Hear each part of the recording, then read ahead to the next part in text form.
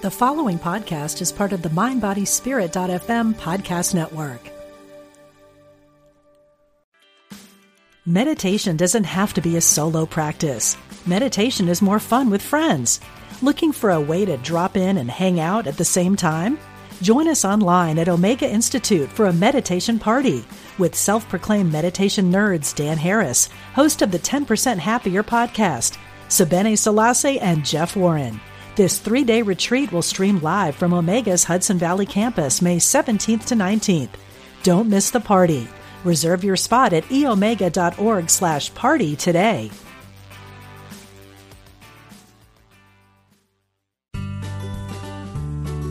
You're listening to Unity Online Radio, the voice of an awakening world.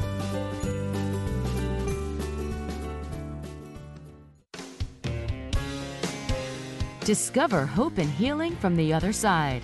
Welcome to Messages of Hope with Suzanne Giesemann. Listen, they're all around you, close as a thought or a memory. Messages of Hope. Well, good afternoon, everybody. I have to tell you, I have been so buoyed by so many of you commenting on my Facebook page and in emails how much you're enjoying this show and how much you look forward to it each week. And I have to tell you, so do I. It's such a pleasure to talk to such interesting people, to share uplifting stories, to open our minds and our hearts to the greater reality. That's what it's all about. And that's why the name of the show is so appropriate. For those of you who are new to my work, I am an evidence-based medium, a former Navy commander who had no idea there was a greater reality. Very left brain, very much if there's something that I can't touch or see or hear myself, then I'm not so sure it exists. And how my life has changed after the death of my stepdaughter, Susan. Now I know that love never dies, and that's not just a nice phrase. We don't die when the physical body dies, and today that's exactly what we're going to be talking about. I have to tell you that those of you who've been with me since the show started know that each week it's just your guess is as good as mine where you were going to find me in a different state, trying to find a space to do this show from with a good signal. And I am just thrilled to let you all know that today I'm coming to you from my home in the Villages, Florida. We arrived back in the bus 3 hours ago and have been working like crazy to unload it. And so I can sit down here and do the show today. So I wouldn't want you to see me right now or the house, but we are in one place for a few months, and it is just great to be here. So let's get on with the show today. My guest, I know him personally, had the pleasure of meeting him and his wife at my event in Fairfax, Virginia just last month, but I've met them at my workshops previous to that, and I originally met my guest's wife through a reading I did. Today we're going to be chatting with David Allison. He describes himself as a happily married husband for over 30 years and the father of 3 wonderful adult children. He's also a software engineer, consultant, and successful entrepreneur, specializing in building commercial applications and starting up companies from scratch. That's his left brain side. I totally identify with that left brain side. But he's here today to share the story with you of what happened through a family tragedy, which many of you will understand how that feels. Let me not go too much into the story without bringing him in. David Allison is our guest today. David, welcome to the show. Suzanne, thank you so much for having me here. I really appreciate it. Well, it's my pleasure, and it will be everybody's pleasure when they hear your story. David reached out to me after writing a book as the result of the transition of his son, Davy.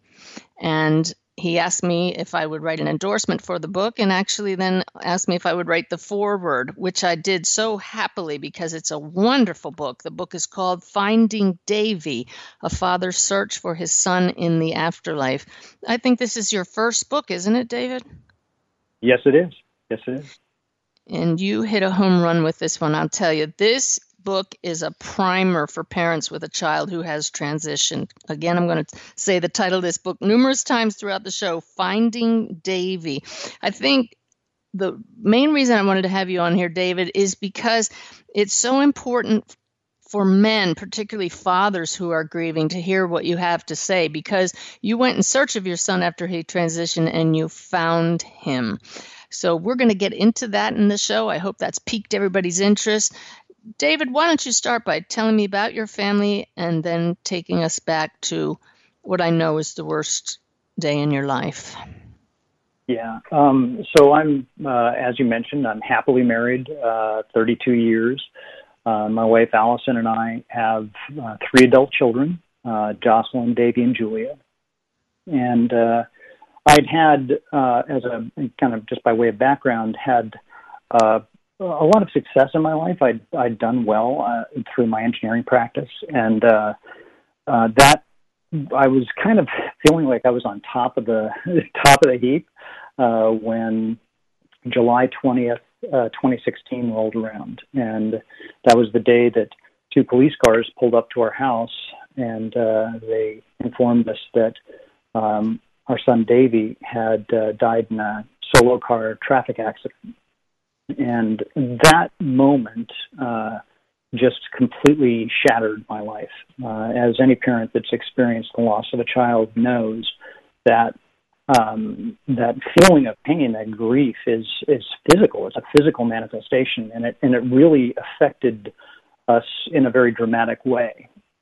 And when you come from the background that I have, where when you're an entrepreneur, you're kind of used to dealing with an existential crisis every once in a while. That's just the nature of building up businesses from scratch. I thought I would be capable of handling this, and I was not. It really did, pretty much literally drop me to my knees when they told me this.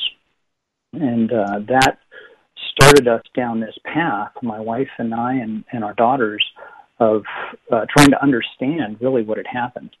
I had lost my mom 5 years earlier, and so I was not, the concept of grief was not alien to me, but there was a period of time that I had to adjust to that. My mom had been infirm, she had dementia, there was a clear path that was happening, and this just came so suddenly and without any kind of warning that it really had that deep impact on us.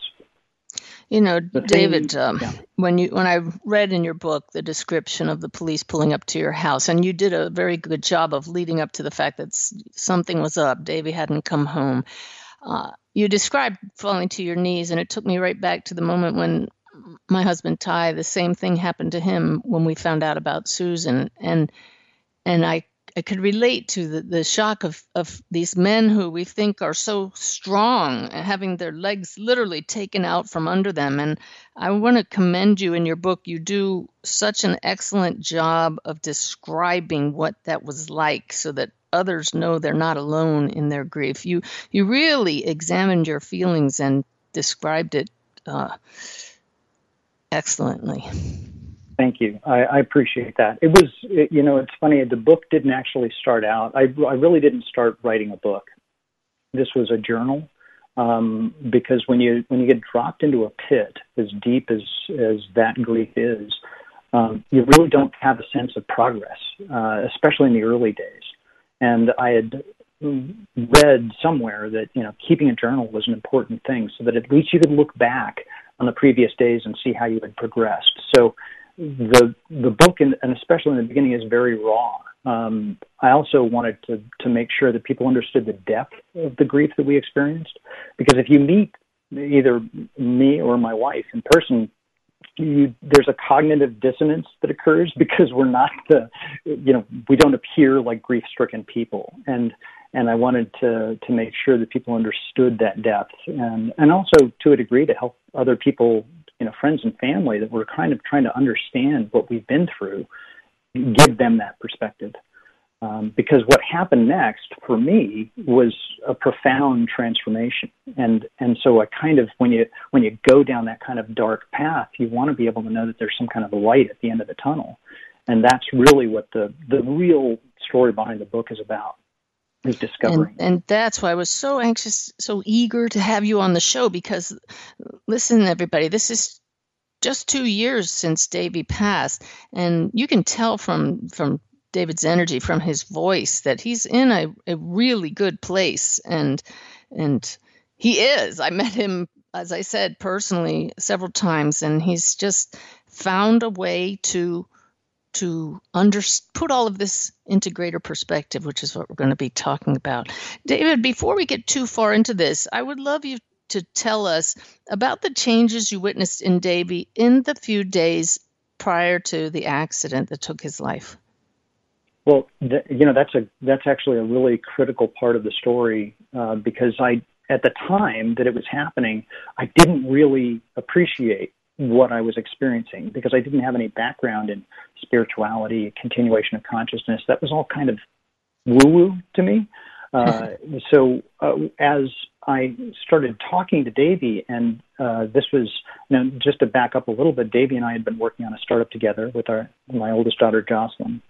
And so I was working with him every single day. And one day, 3 days before his accident, he says to me, "Dad, I finally believe in God." And I looked at him like, what is going on? It didn't make sense. And so we started to explore this topic, and I cover it in detail in the book. But, the primary focus was that over the course of the 3 days leading up to his accident, it became very clear in retrospect that he knew this was coming. He was preparing us. He was saying things, and he was doing things that I would later reflect on, and it gave me so much comfort. From things like coming up and hugging me and holding his face against the side of my head and saying, "Dad, don't worry, I will never leave you." I mean, I also was starting to experience this premonition that something was coming, but I didn't know what. And that anxiety and that kind of fear, if you will, was pervasive in me. And then, again, looking back on it, I believe that we both knew this was happening.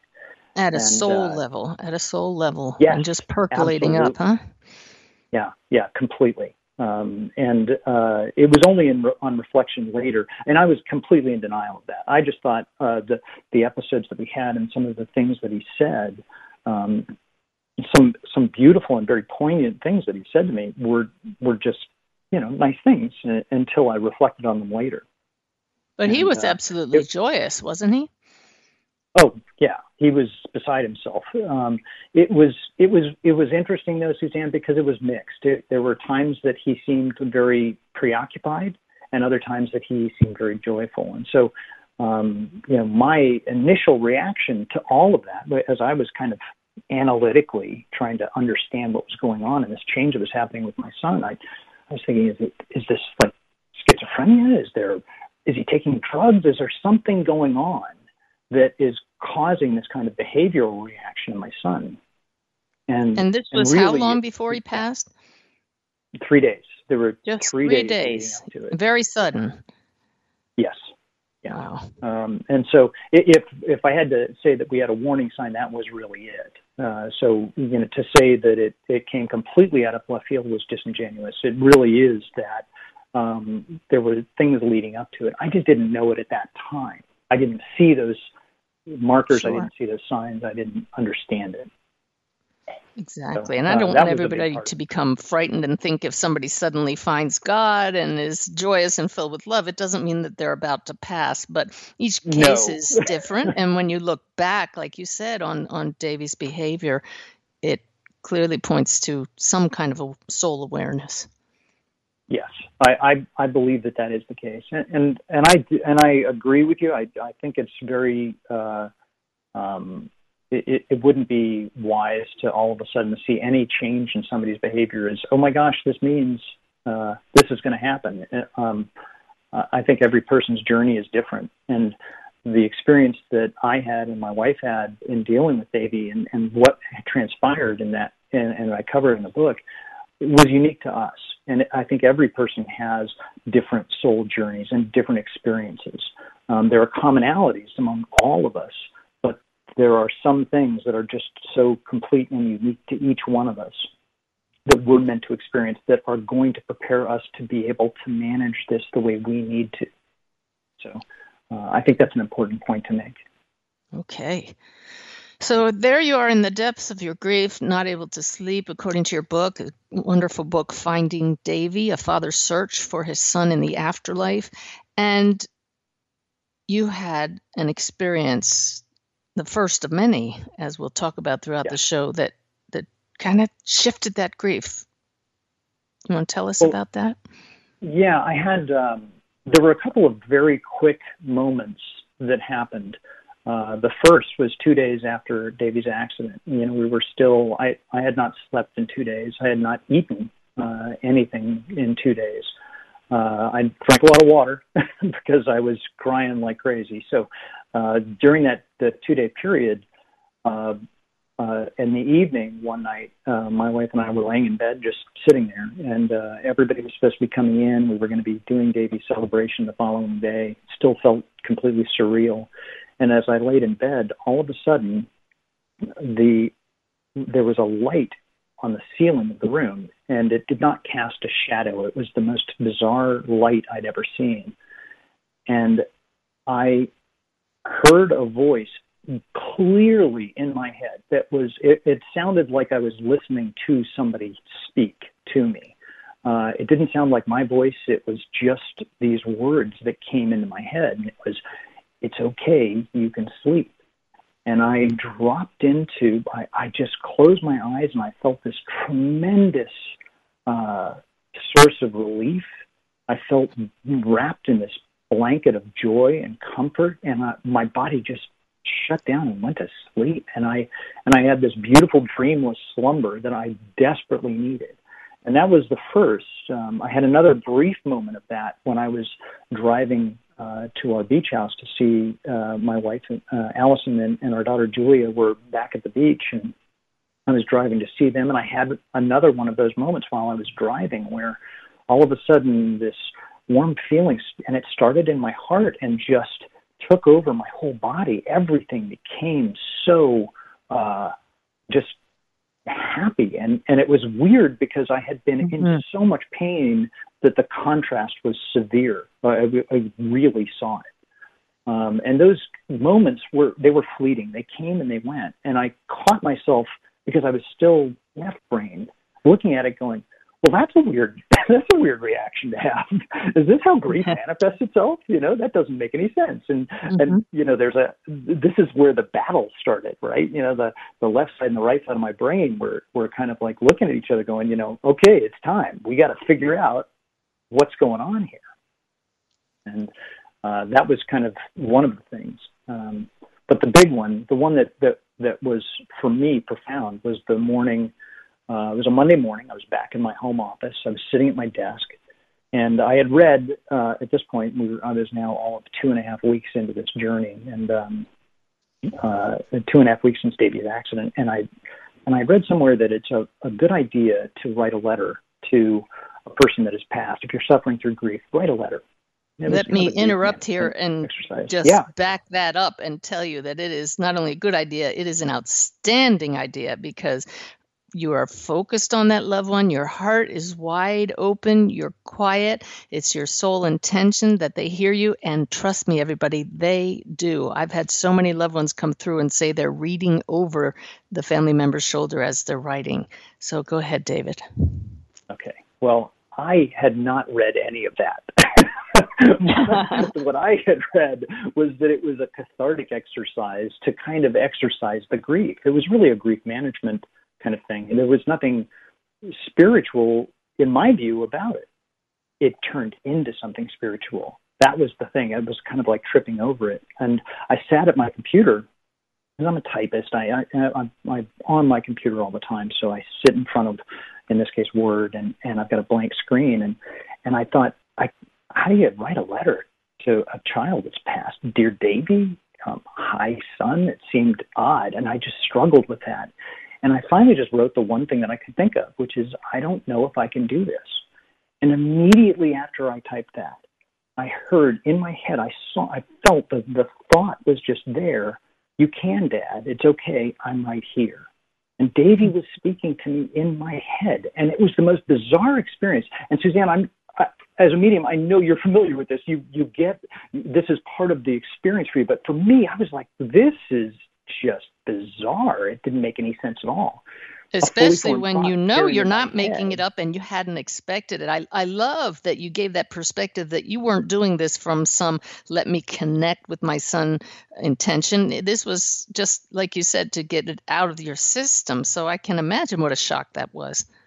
It was a very bizarre feeling, and it's interesting if you go through the book and you read that the transcript, because I just wrote it down. I literally saved that, and that became a part of the book.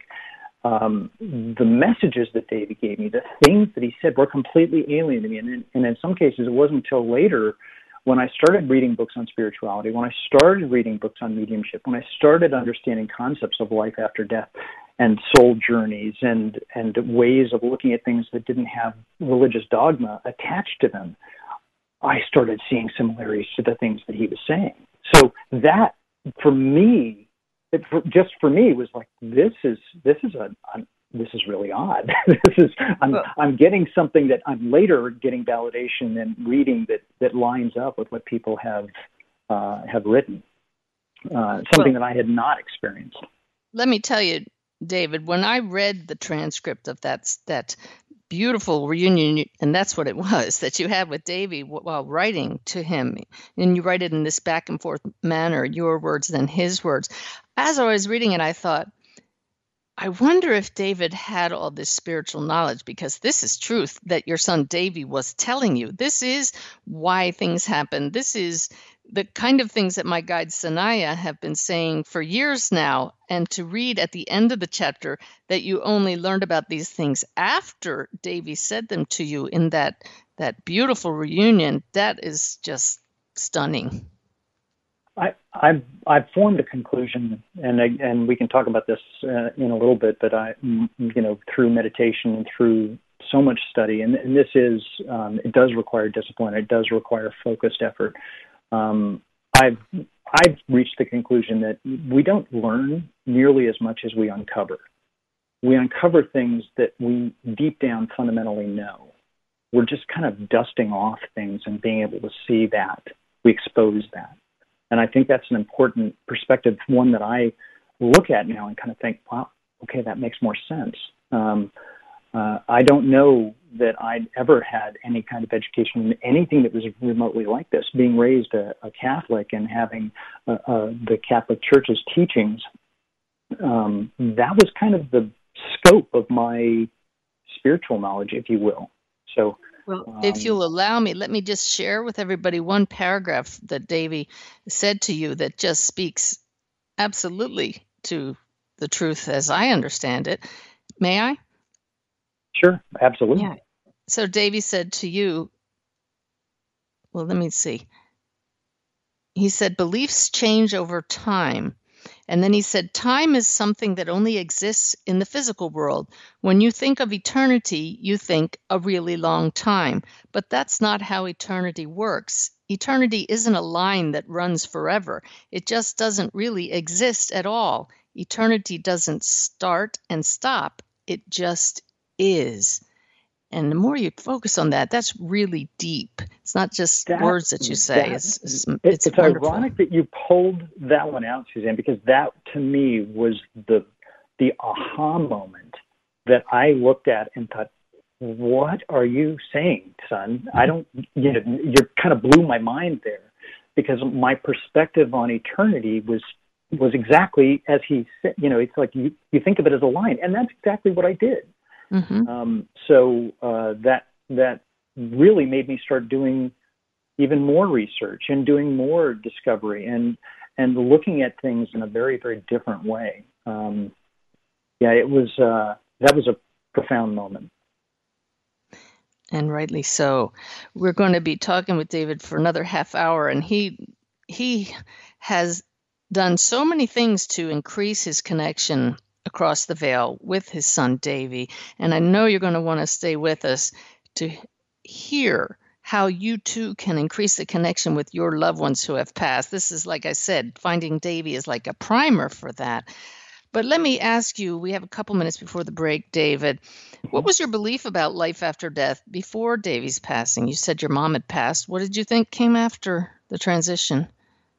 I struggled with it. I wanted to believe it, but I didn't actually believe it. The left side of my brain, the gray matter, was convinced that all consciousness was just chemical reactions in the brain. Everything that was me was defined by that 3-pound gray matter floating around in my skull. That was where I lived. That's where I was defined. And so the idea that consciousness could survive physical death meant that I wasn't inside of my brain, which didn't feel right to me. So that was really the big aha moment, and it's something that we can talk about and explore. But it was definitely one of the things where I struggled, because I was receiving conflicting feelings about this. On one side, if consciousness is a byproduct of the chemical brain, then death means it ceases to exist. The light switch turned off. On the other hand, I was feeling it, and it was there. My son was there.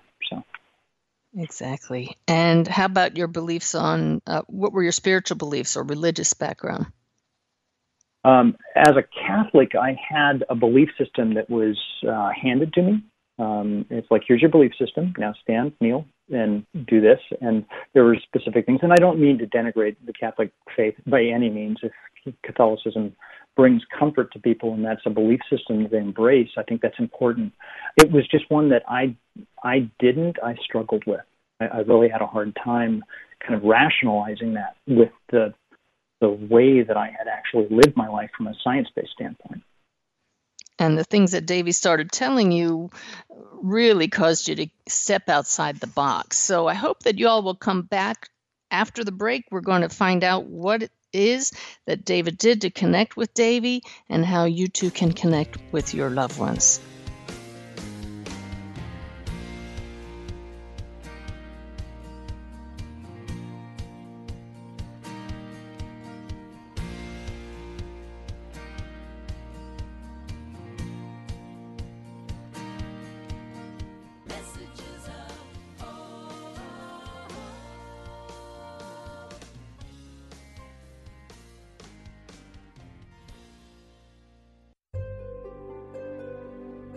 Discover the power within. Unity Online Radio. The voice of an awakening world. You're listening to Unity Online Radio. This programming is made possible through the generous donations of listeners like you. If you feel inspired by this programming, we invite you to contribute. Go to unityonlineradio.org and click on Donate to make your offering today. Thank you for your support. Here's a Unity Mindful Moment with Catherine Ponder, taken from a classic talk called The Prosperous Truth, recorded at Unity of Austin in 1991. I heard from a young lady who was just starting out as a Unity minister, and she said, I am not teaching prosperity yet in my ministry because I have not yet demonstrated it in my own life, and I don't think I should teach what I have not demonstrated. And I wrote her back and said, honey, you've got it all backwards. You need to teach what you want to learn. You teach what you want to demonstrate, because you cannot demonstrate what you do not know. There must be an inworking before there can be an outworking. To find out more about Unity teachings, visit unity.org. Since 1924, Daily Word has offered inspiration and practical teachings through daily prayer messages to help people of all faiths live happy, healthy lives. The magazine includes 2 months of daily affirmations, messages, articles, and spiritual poetry to help you get inspired. Subscriptions are available for print editions in large type and Spanish, as well as the digital subscription package that includes the online magazine with audio, smartphone app, and daily email. Get your subscription today. Visit dailyword.com or unity.org. Sometimes you might feel so alone with your problems you don't know where to turn. we invite you to call Silent Unity, the 24/7 prayer ministry, where someone is waiting to pray with you every day at any hour. Listen and relax as you hear their beautiful words affirm the highest and best outcome for you and those you love. No matter what's going on in your life, Silent Unity is always standing by. Call today, 816-969-2000. Get inspired with Temple Hayes and the Intentional Spirit, Wednesday at 1 p.m. Central here on UnityOnlineRadio.org. Each week, Temple shares tools and practices to help you thrive in the most challenging times. Temple also welcomes fascinating guests who share their stories and struggles on the spiritual path. Follow Temple on Facebook, Twitter, and Instagram to stay up to date with the show. Become an Intentional Spirit with Temple Hayes here on UnityOnlineRadio.org. Call now with your question or comment. 816-251-3555. That's 816-251-3555.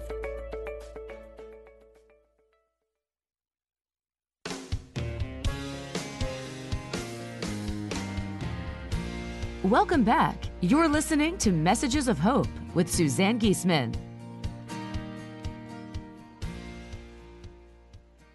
Oh, we are having such a great conversation with David Allison, father of Davy Allison, who has transitioned, but who David has learned is still very much with him. Let me tell you before we go on that next week is the first Thursday of the month, and that means it's going to be questions and answers with my guide Sanaya and with me. So if you have any questions, get them ready. Don't send them in advance. Just be ready to call in next Thursday. And all of my shows are in the archives at UnityOnlineRadio.com, I believe. Yeah.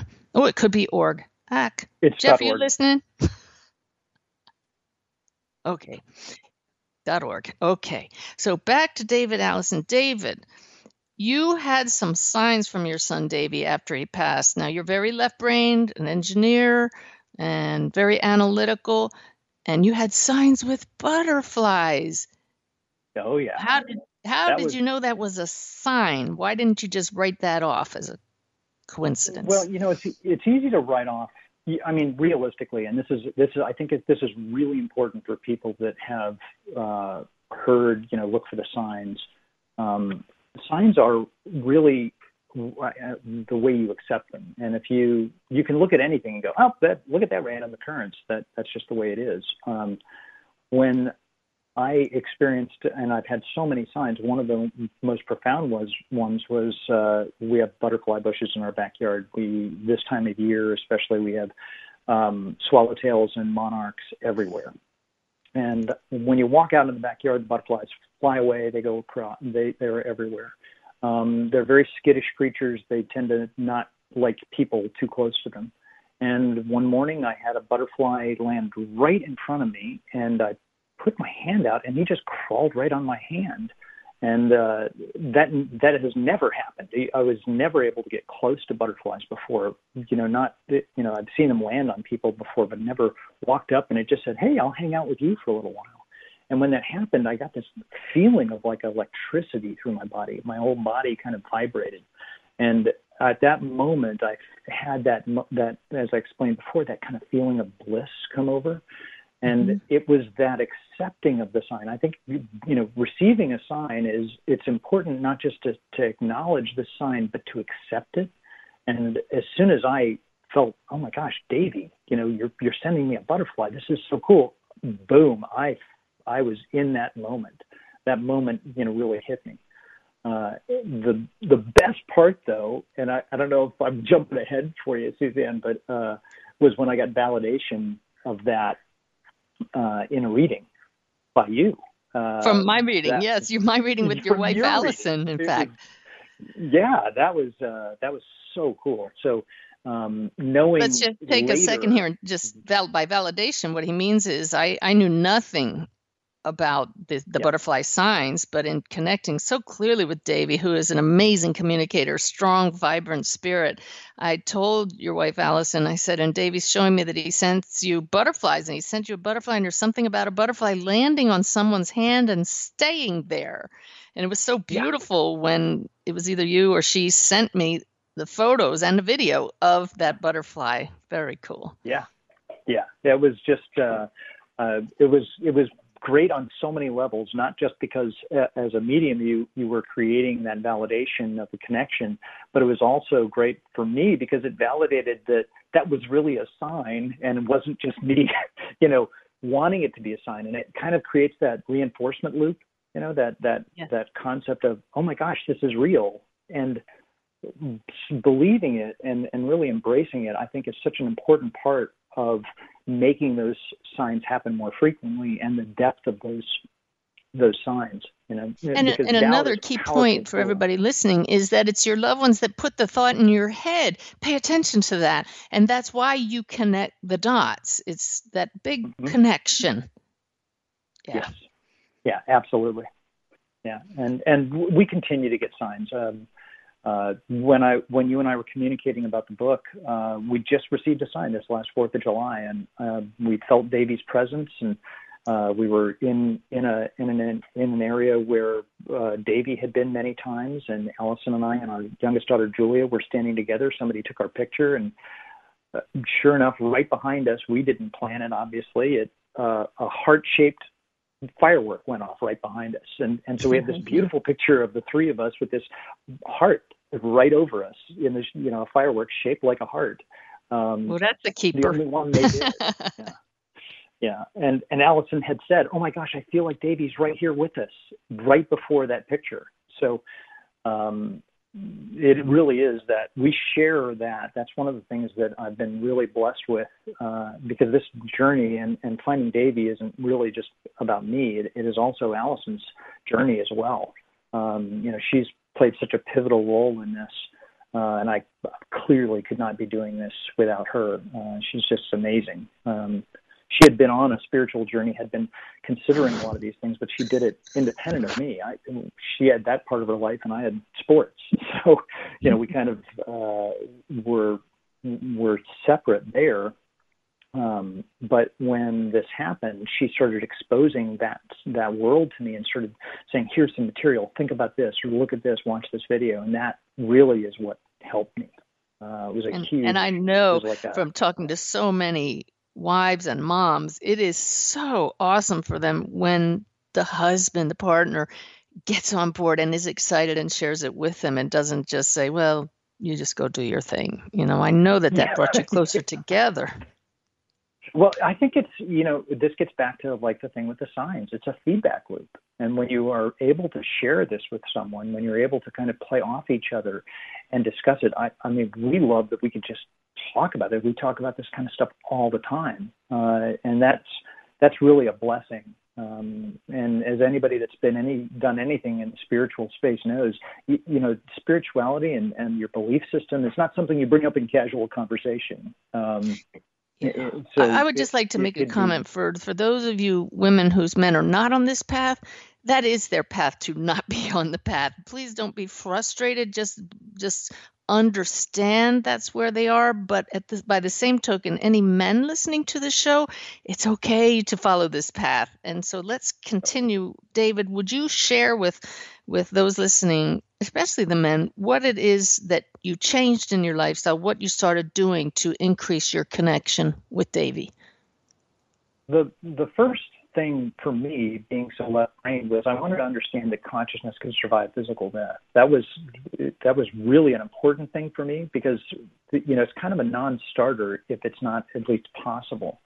And mainstream science has a tendency to view human consciousness the way I did, which is it's a byproduct of the chemical reactions in the brain.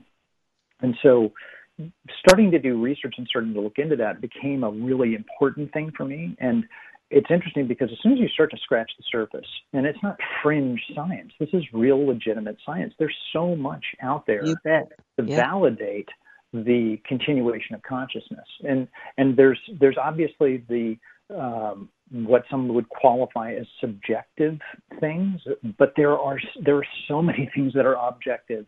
The work that the University of Virginia's Division of Perceptual Studies, that was one of the areas that I just looked at and thought, wow, this is a 50-year study that has documentation of so many examples of paranormal phenomena, of near-death experiences with elements of it that went beyond just a chemical shutdown of the brain, and reincarnation. And the reincarnation was the one that really got me. Some of the stories are profound, and the documentation they used to ensure that not only were they able to get examples of reincarnation in children, but going back and tracing back to the life that child was expressing and validating that the things that the child experienced was what transpired with the person that they were before. They've got so many examples of that. And the science behind how they collected that data, to me, it is just fascinating. And what it did was it opened the door for me. It allowed me to start viewing things so that I could, say, I think that this is possible. This is definitely possible. So these feelings that I'm having are valid. They're not just, wishful thinking. And how about going for that personal experience yourself? How about meditation? So, I mentioned this in the book. I believe personally, I think that, and frankly, independent of whether you are spiritually oriented or not, meditation is the single most important thing you can do for your body. And the idea of being able to learn how to quiet that frantic, busy mind, that ongoing conversation, a stream of thought that is never ending. In my case, there was this ongoing dialogue and learning how to quiet that. In this case, for me, grief was actually a gift, the early stages of grief, because all of those thoughts just exited out of my head. They just dropped out. And all of a sudden I found myself just focused on grief. And as I started to turn into a normal person again, I recognized that I had the ability to manage those thoughts. I couldn't necessarily stop thoughts from happening, but I could not engage them. And that's what meditation helped me learn how to do. And it's an important distinction, because you didn't say silence my thoughts or silence my mind. You said quiet it. And it's that recognition of how frantic, using your word, and how active our minds are. And meditation caused you to just focus it, right? Oh yeah, that it's such a beautiful experience, and I can't stress, and it's ironic that I would use the word stress enough, that people should meditate. It's the best way to be able to connect spiritually, and it's just a healthy thing to do for your mind, being able to kind of reset it. I meditate 20 minutes every day, unless I don't have time, and then I do 30 minutes because I really need it. It's really important. I could not stress that more. You sound like me, David. This is how I feel about it, because this is what's made my connection with the greater reality so clear and made it possible. For those of you who are listening, there are so many books on meditation. There's so many methods, and I can hear you saying, well, where do I start and what do I do? Just start with I have a free ebook on my website under resources. There's a page called Meditation, and it's called Mastering Meditation. Start there and just allow yourself to be guided to what works for you. But David, you were dedicated. I understand that. You just wanted to connect with Davey and found so much more. But let's get back to Davey. What else did you do that helped you to sense him around you? Well, once I was able to kind of quiet the mind and go into that meditation, it really was learning how to listen. To accept that some of the thoughts that I was having, some of the things that I was experiencing in meditation were Davey coming to me. And being able to take those meditation techniques out on the road, so to speak. I have always enjoyed being outdoors, and I'm an avid hiker and camper.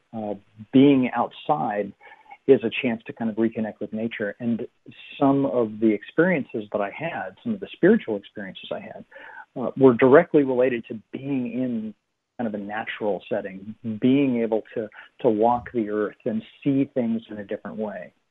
Would you share with us the most profound experience you had out there in nature? Oh, absolutely. It's one of my favorite parts of the book, frankly. The morning that I was hiking with Spencer, Davy's best friend, and Spencer's dad, John, the four of us, Davy, John, Spencer, and I, had gone backpacking before, and unfortunately, it was the last time we got to do it, was the November before Davy's accident. And we had made plans and we really wanted to do it again, but never got that chance. But I have gone with John and Spencer multiple times since then. And that was tough at first because here I'm watching my son's best friend and his dad be together. And we were doing a single day hike and we were standing on the side of a mountain, and I'm watching John and Spencer and feeling a little down. And then Davy's voice popped in my head, said, "Dad, I'm right here. I'm right here." And, I kind of thought, okay, this is nice. Davy's here. And then we started to continue the hike. And as we started climbing up this mountain and I was in the lead, all of a sudden I felt Davy's presence and I kind of looked up and all of a sudden I saw Davy on the trail in front of me. And this wasn't a materialization. This wasn't I've read of other people seeing a materialization of a person, where they're physical and they look very real. This wasn't that. But I could make out every detail of him. It's just that it was a mental third eye, if you will, view of my son. And when I looked up on the trail, I didn't see him. But as soon as I looked down at my feet, because the trail was really rocky and it was a very rough trail, I could see him clearly in my third eye. And the irony is he's standing in front of me and he's waving me up, and I can hear him saying, "Come on, Dad." And I just start hoofing up this trail. I'm pumping as hard as I can. And the thought that came to me was not that I'm seeing an apparition of my son. It was that he was wearing shorts, and it was like 20 degrees out. And I'm thinking, he's going to be so cold. And it's like, I guess, you can't shake that being a dad. It was like, I don't want him to be sick. It's like, oh, no, that's not the way this works. And the feeling was just profound, and I just took off. And before I knew it, I left John and Spencer way behind me, and I was just desperately trying to catch him. It's like he was in front of me, and the peak, the apex of that climb, left us on a ridge that overlooked these rivers around West Virginia, and it was just this beautiful scene. Sun was rising, and I felt Davy was right there with us. Just this beautiful sense of his presence, and John and Spencer caught up, and we just had one of those moments. It was just being there to share that, especially with Davy's best friend, was just a beautiful moment. That's awesome. Oh, how we all would love to have that. And it happens by grace, but it also happens thanks to your efforts. And you clearly doing that daily meditation to train the brain to get to know a different state of awareness than the one we normally walk around in. Now, you and Allison dove right in. You attended workshops, classes, conferences. That's all in. Was that helpful for you? Yeah, completely, unbelievably. If for no other reason than the effort that we were putting in was, and it didn't pay off in the very early stages. In the early stages of grief, we were so caught up in it that it was hard at first. We were looking for anything. And then over time, it became easier and better and more pronounced. And the meditation practice that both Allison and I use every day, I believe, is something that helps open that conduit, open that connection. What became more pronounced?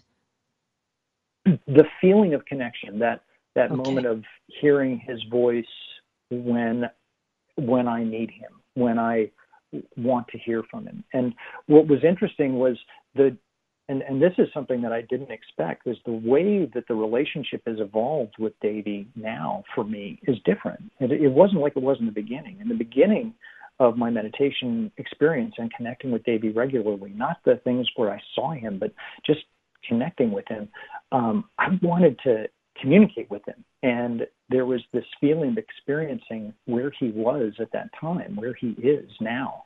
And then later it changed, and the relationship I have with Davy now is just one of, when I connect with him, it's just this being in his presence is all.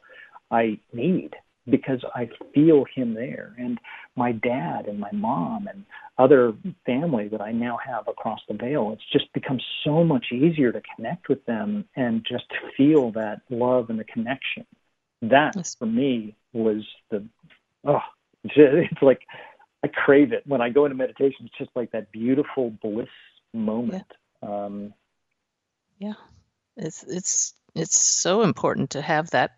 It's a time that you set aside for a specific purpose, and it's so easy to get wrapped up in life. Now, David, I remember just after you had sent me the manuscript for this book, Finding Davy, another Shining Light dad, a dad with a son on the other side, Mark Russo, reached out to me, and he had been to my Serving Spirit class just as you had, to learn to connect with his son. And he wrote to me and said that he was discouraged and was looking for ways to connect better. And I remember reaching out to you and saying, may I connect the two of you? And I said, Mark, you got to talk to David Allison, because he's very left brain like you are. You guys just get to talking. And he did reach out. And what did you share with him that you can just share with everybody else here, even if we've already talked about it? Just summarize your conversation. Yeah, the key thing was that he was struggling because he didn't feel like he was connecting with his son. He didn't feel like he was getting signs or getting that connection. And then he would describe signs that he was getting. And I said, Mark, you're getting the signs. You're getting them. And he's like, well, do you think that was a sign? And so a lot of it was really just allowing it to happen, accepting it. And Mark he's an amazing guy. He and Lisa, his wife, have been dealing with a lot. And his perspective, he's got such a great perspective on it. He just opened himself up to it. And he realized how much he had to let go. That was really the core thing, was he was holding on to, I have a very specific view of how this should work, and this isn't it. So this must be wrong. And I think once he started to accept that, oh, wait, this is what I get, then they start to expand, and then it starts to happen, and then it starts to open. So you wanted to talk some more about belief systems, because it just dovetails with what we're talking about here. Yeah. Belief systems are interesting because I think we carry so much baggage with us. Our beliefs can be a real hindrance if we're dogmatic in our beliefs and irrational in our beliefs. Then we really limit ourselves in being able to grow. And I think it's important and incumbent on everybody that if you have a belief system that is not taking you where you want to be, if you find yourself unhappy, then it's okay to question that belief system. Because if you have a belief system that can't be questioned, then it's probably not your belief system. It's probably something that somebody handed to you and said, this is what you believe. Or either that, or there are fears behind it that you just need to root out. Yeah, absolutely. I think that's the nature of beliefs in general, is they get, you believe one thing and there's all these riders and attachments that come with it. Oh, this sounds really good, but I have to believe this and this and this too. Oh, and so that's a part of it. I think. I think it is important, though. The belief system is yours and yours alone. Nobody can make you believe something. You accept the belief system of somebody else. And if you're a surrogate for somebody else's belief system, then you're not, in my opinion, you're not being true to yourself. And I think that's being able to question that and change your belief system and modify it. That's a gift that you have. That's a power you have, and you should use that power.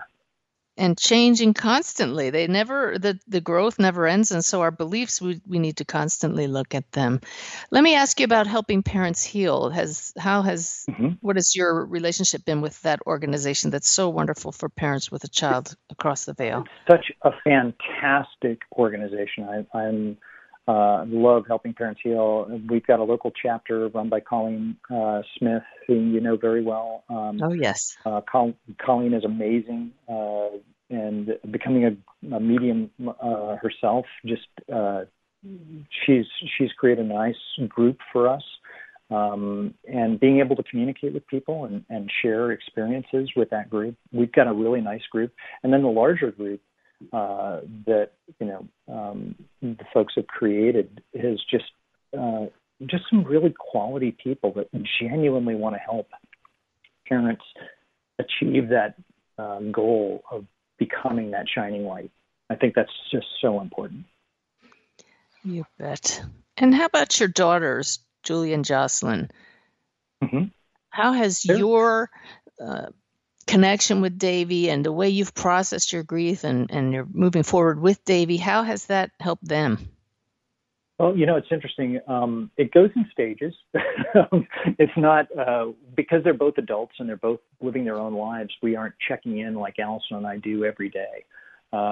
So they're on the same page as we are in terms of the concept of this, but they're also in a kind of a social setting where spirituality isn't like a topic that they bring up. So in some ways, it's in the safe zone of talking it inside of our home. But it isn't something where they're going to groups or meetings with other people like we do with Helping Parents Heal. So it is at a different level. They're experiencing it in a different way. But I see the growth that each of our children have experienced as a result of this, and it's been a positive thing. It's just an issue of embracing that. Wonderful. That took some time. Well, we only have 1 minute to go, David. And so everybody, I want you to check out David's website, davidallison.com, and that's with one L, David, ALISON.com, and his book, Finding Davy. Can you wrap it up quickly for us, David? What's the one thing you'd like everybody to take away from this conversation? If you are a parent going through the grief of losing a child, that it can be okay. It will be okay, and it's really, you are more powerful than you know. And if you allow yourself to be okay, then it's possible. It really is what you allow. If you allow it, it can happen. Beautiful.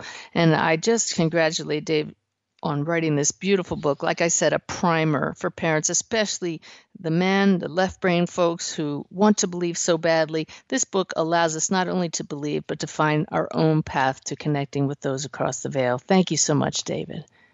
Oh, Suzanne, thank you so much. I appreciate everything you've done.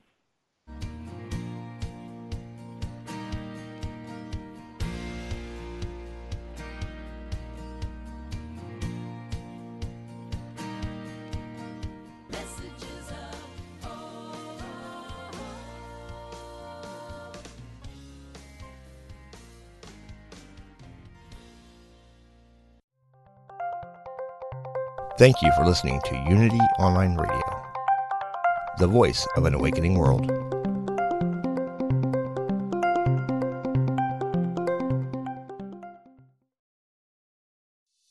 Hey, it's Radley Valentine. Join me for a brand new way of connecting with your angels on my new podcast, The Angel Tarot Show. Each week, you'll meet your angelic guides and guardians and find new ways to unlock unconditional love, tune into your intuitive abilities, and create the joy-filled life that, well, you've always wanted. Plus, you'll get a useful and timely energetic weather report, bringing you guidance for the coming week. Tap into the healing, hope, and guidance that's all around you on the Angel Tarot Show, exclusively on mindbodyspirit.fm.